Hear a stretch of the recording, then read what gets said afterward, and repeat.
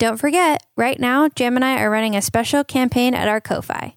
If you go to ko-fi.com/chem4yourlife and subscribe at any amount, Jam and I will send you a special Chemistry for Your Life sticker.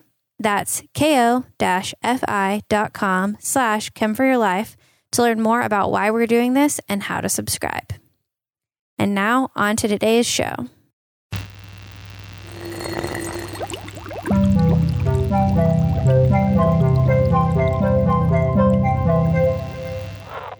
Hey, I'm Melissa. I'm Jam. And I'm a chemist. And I'm not. And welcome to Chemistry for Your Life, The podcast that helps you understand the chemistry of your everyday life. Okay, Jam, this week we're going to be responding to a listener question. Okay. That I think is really cool, and I learned something new, so that's exciting. Nice. So listener Shane W. responded to our story, and he has an Instagram called Crafts and Conservation where he makes really beautiful woodworking pieces. Oh, nice. So that will make this next question make a little more sense, I think. Okay. But he asked, why does iron turn wood black? Huh. I guess I didn't even know that it did. I don't know much about that whole world. Me either. So go right now, you, Jam, and listeners as well, and look up, if you're not driving, like if you can safely do this, go look up ebonized wood. Okay, I'm on images and it looks, I guess what I expected from the phrase ebonized wood, it looks black. Mm-hmm. But you can see the wood grain still. So there's like some shelves and some boards and stuff like that. And you can, at an angle, you can still see that it has the grain. So it's not like it's just, it doesn't look like it's just been painted that way or whatever. I don't know. Right. It's like stained that way. Yeah. Yeah. Basically like a super dark stain is what it looks like. Right. Absolutely. So that's kind of what it is. Okay. So what happens is, surprise, surprise, a little chemistry reaction. Huh. And those are rare. I mean, chemistry doesn't happen very often almost anywhere. Nope. Chemistry is barely part of your everyday life. Interesting. It's very exciting. It's also kind of hard to find resources on this. So I did the best I could with what I had. Okay. But you'll find out at the end, there are a lot of other sort of related things. So it was hard to narrow down on this specific thing. Okay. And the field we're going into right now is inorganic chemistry. Okay. So that's not organic chemistry. It's inorganic, non-organic, inorganic chemistry. Okay. It's hard to say that when you often say inorganic chemistry, like, oh, I was in my organic chemistry class the other day. And so it's sometimes hard to tell the difference between them. Totally. That's one of those weird things where it's like, man, what if we could have changed these words a little bit before we really got going as a society? So inorganic chemistry deals with things other than carbon, like metal usually. It's metal bonds, metal things are inorganic chemistry. And we've talked about some inorganic chemistry stuff before. We talked a lot about actually inorganic type things on our episode about rust, and that's going to come up a lot today as well. Okay, got it. So doesn't have anything to do with it being like, free range, non-GMO chemistry. No, nothing like that. Just doesn't have anything to do with carbon. Yeah, there are carbons involved, but the main chemistry is happening on the metal. Got it. Okay, got it. Okay, so what happens when you put iron? It's actually iron ions. So iron that has lost some electrons. Okay. On wood. It's reacting with something in the wood called tannins to make a new thing. And that new thing is black. Okay. So that's a lot like with rust. The iron was reacting with the oxygen. Mm-hmm. And it created a new thing that was red. Oh, right. Yeah. So that's exactly what's happening here, is there's something in the wood called tannins, and those are reacting with the iron ions that we're going to put on it. and it makes a new thing called iron tannate, and that's a bluish black color. And that's why, in the simplest terms, why iron turns wood black. Okay. Huh. Doesn't really turn the wood black as much as it creates a new substance that's black. Yeah. Interesting. Okay, so now let's dig into those deets. Okay, sweet. Okay, so what is a tannin? I'm sure everyone's wondering that. Have you heard the word tannin before? I have heard the word before. I can't remember if it was related to this podcast or if it's been part of any of the like hobby dives I've done on the internet about. I can't remember if that's part of leather stuff at all and how they color leather and stuff like that.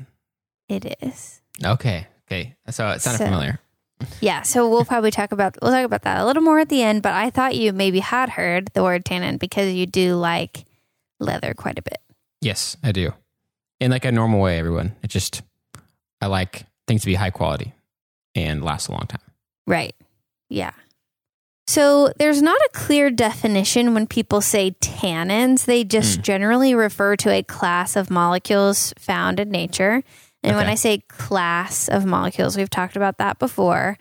A class is just like a group that people put together that are similar to each other. Based on how much money they earn, right? Based on, their status and the socioeconomics. No. It's more like they're similar properties, put them together. Like a school of fish is similar fish or whatever. Okay. Or maybe a school of fish is the same fish, and that was a bad example. Right. Good point.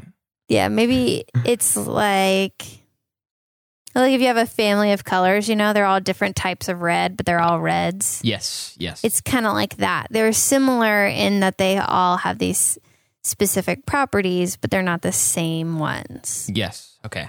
That's helpful. That color one helped me. So the tannins are in a class of molecules that are found really commonly in nature and plants and stuff. And they have polyphenols. And that just means they have a lot of stable rings called aromatic rings with alcohol groups on them. There's a lot of those. And that word came up recently. And I feel like within the past 12 episodes, some point you said that word. Polyphenols or phenols? Polyphenols. I believe it, but I don't remember about what. Yeah. Man, there's no way of knowing. Boy, there was some recording of all of our conversations, but there's not. I wonder if it was in the syrup episode. Oh, maybe. Anyway, we retain information, everyone. We remember exactly what things we talked about week to week. I think you're right. I think that sounds right. I think what's funny is that I definitely heard you say it, but I don't remember what it was. It might have been that you just said it's one of the many things that's created as a byproduct whenever syrup is boiled down. Oh, but maybe so. Yeah. That sounds right. That would be my guess about what we've talked about lately. Yeah. But who knows? If you know. Knows? Who knows? Past us knows on whichever episode that was. So tannins are just that class of molecules. Okay. But tannic acid is a specific structure. It has a glucose, which is a type of sugar ring in the middle. So it's got a big ring made of carbons and oxygens in the middle, and it has a bunch of those phenols around it. Okay. It's got like 5 of them, and then each of those have another one on it. So it's 10 total all around it. Okay. And that tannic acid will find the iron ions and bind to it. Okay. Usually 3 tannic acids bind around the iron. Okay. And just to make sure that, obviously we had a couple of little tangents and rabbit trails. This is, we're talking about the tannins are part of the wood already? Yes. Okay. I just wanted to make sure that I knew which thing was part of what already. So that's already there. Yes. And iron has not, even before iron's been introduced or anything like that. Yes. Got it. Okay. Cool.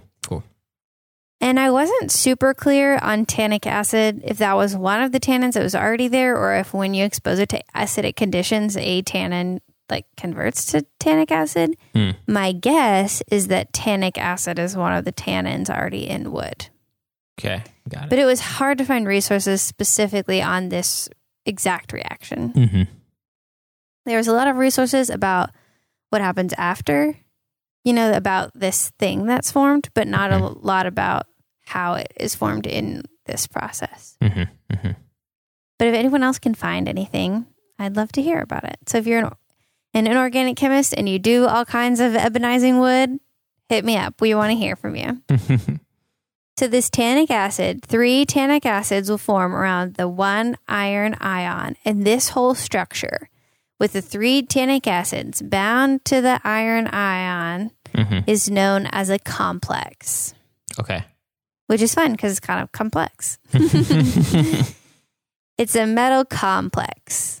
Okay. So a metal atom with molecules around it, or sometimes atoms or other ions, is known as a complex. Okay.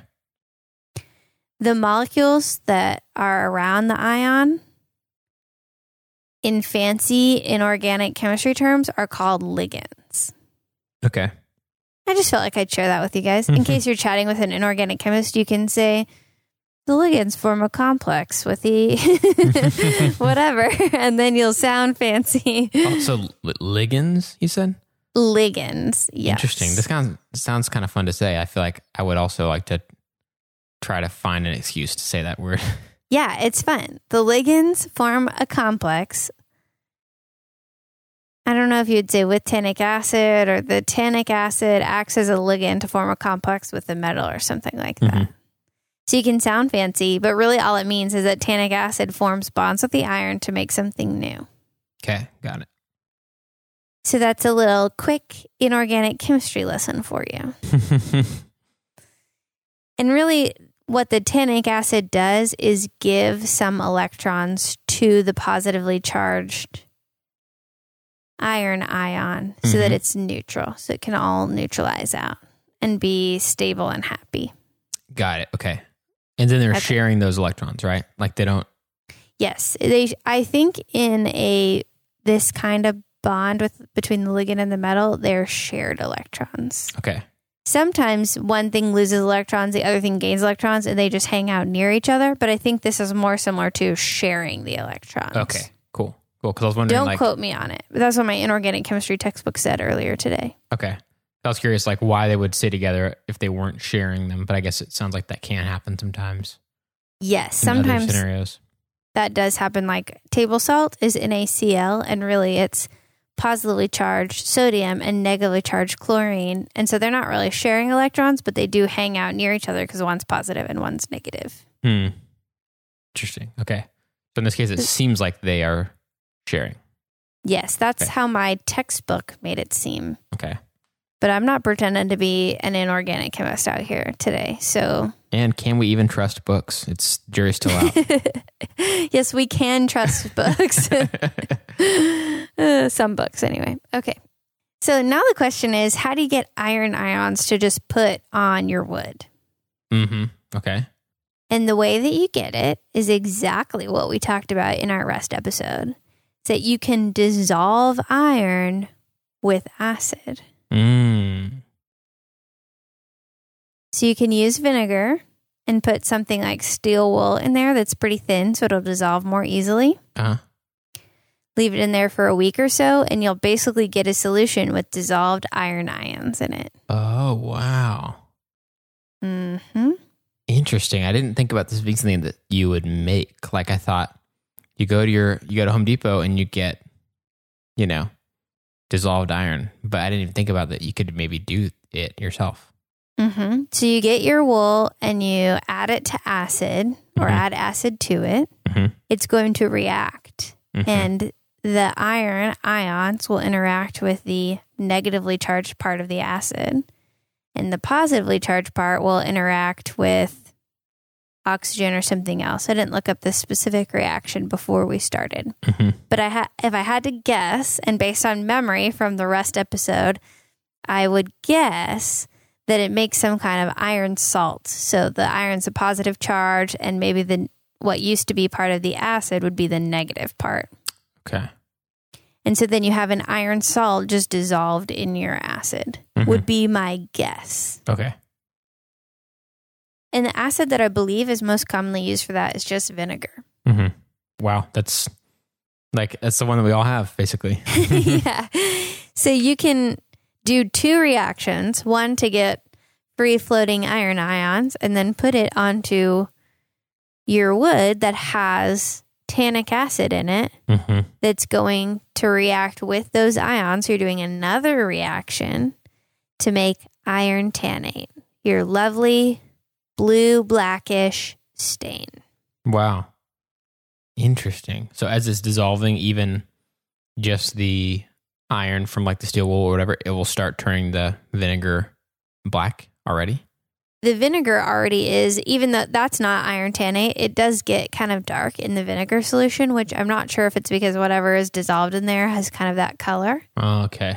But when you put it on the wood, it looks a little dark, but as the reaction happens over time, it gets darker and darker. Wow. Okay. Until it's reached its like dark stain color. And yeah, it varies depending on the tannins that are in the wood. So if there's more tannins in the wood or less tannins in the wood, it'll go darker or lighter because there's just either more or less of the substance. So it can look more gray. Okay.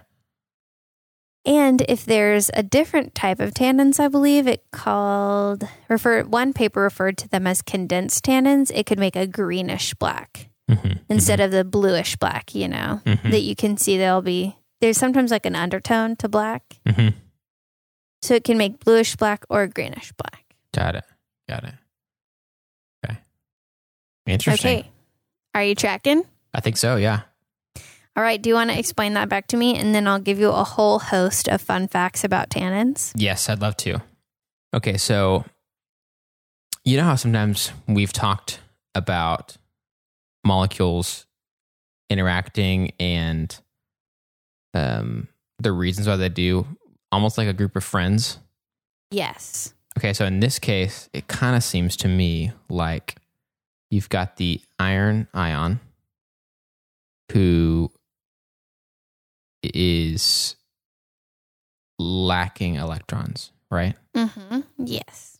So basically, if he's he's a friend out there, he basically has less of, say, what everybody wants when you're a teenager, like snacks or something. All right, less snacks. Yeah, that's a good one. Missing out on that. But then these tannins, this tannic acid, all of them have a little bit more than they need. And so this kind of mooch guy shows up, the iron ion, and he's like, these guys over here, they seem like they've got plenty. And so he just kind of sneaks over there, and it actually works out fine because they are happy about it too, because they have more snacks than they could even handle. Yeah. So they don't have to carry around these extra snacks. Totally. They're like, okay, I guess, yeah, we'll let him in our group. And so, so then they end up having a nice sort of happy scenario where he's in the middle, being able to have access to all the snacks. Gosh, dang it. This is so dumb. No, it's not. And then, it's good. And then, and they're happy too, and they stick together, basically. That is exactly right. I think so. I think that was a great analogy for it. But so that's like obviously how we get that complex that ends up looking black, right? Yes. So before that, even we had to get the iron dissolved into a way to apply it to the wood, which you said you do with a acid. And so we just have to have some version of iron to dissolve into it, like steel wool or something. Yeah. And so it's basically like you're doing 2 chemistry reactions this time. Right. Because I guess it wouldn't work very well just to like lay some steel wool on top of a piece of wood and call it a day. No, because the ions I don't think would be very available at that point. Yeah. So you do that, and then you have a solution of the iron ions in something that can then be applied to the wood and then can have a chance to interact with the tannic acid in there to buddy up, share snacks, and turn black. That's exactly right. And did you say if there's a reason that it turns black specifically? I don't really. So why things are colors is pretty much usually just about the alternating double bonds and the light that they absorb. Mm-hmm. And so that would be my guess is there's a lot of alternating double bonds in the tannic acid. And so to put all those together and then to have 3 of them, that seems like a lot. Yeah. So that would be my guess, but I don't know for a fact. Interesting. Okay, that was great. I think you did a really good job. Dude, thanks. That's also one of the things where I feel like I just don't know much about that whole world at all, but this is very interesting. I'm sure there's probably tons of chemistry in all the types of staining of wood or whatever. Which I'm sure is definitely. Cool. Well, here's some other ways tannic acid is used or tannins are used. 1, tannins are present in wine. Okay. 2, it seemed like they were looking into this iron tannate complex as a way to clean wastewater. Okay. 3, it may, if your food has a lot of tannins in it from tea that you're drinking or stuff that's made from plants, which is where tannins are naturally found, it could inhibit your iron absorption in your digestive system. Oh, because they buddy up with the iron instead of it getting into your system. Mm-hmm. Oh, interesting. Huh. And you already hit on this. Tannins are used in tanning leather. Nice. Dude. And I don't know, but I'm wondering if that's where the name came from. I would not be surprised. That would make a lot more sense because it's not like the whole point has always been to make leather a tan color. Mm-hmm. That's certainly ends up being what I think us lay people think is like, oh, you're tanning it. You're making it tan. Turning it tan. Yeah. But I feel like that certainly was not always what they were going for. So it seems like that chemical could make more sense as the name. And then finally, well, there's 2 more that are pretty cool, I think. Iron tannate can be used as a rust converter. So if you have something that you want to restore that has a lot of rust on it, you can use tannins or tannic acid to convert the rust into, it'll be like a blue-black cover.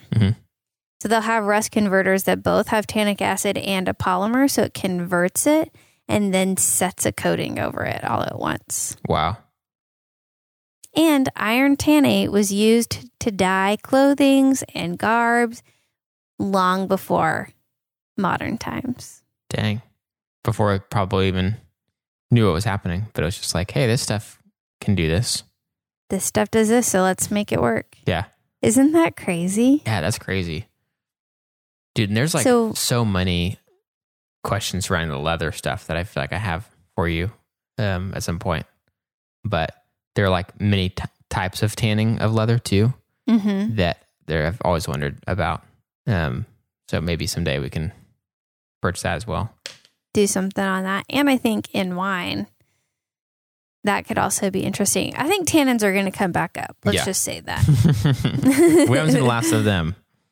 Haven't seen the last of them. And I know my brother and I have talked about them, and my sister has talked about them. So I know we're going to talk about tannins some more. So it's just a matter of time. Okay.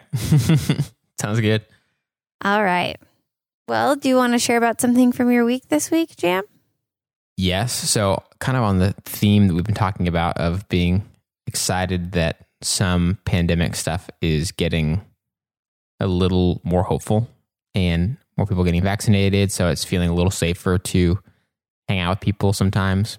And that's been nice, including getting the opportunity to hang out with some friends of ours who also had a baby during the pandemic.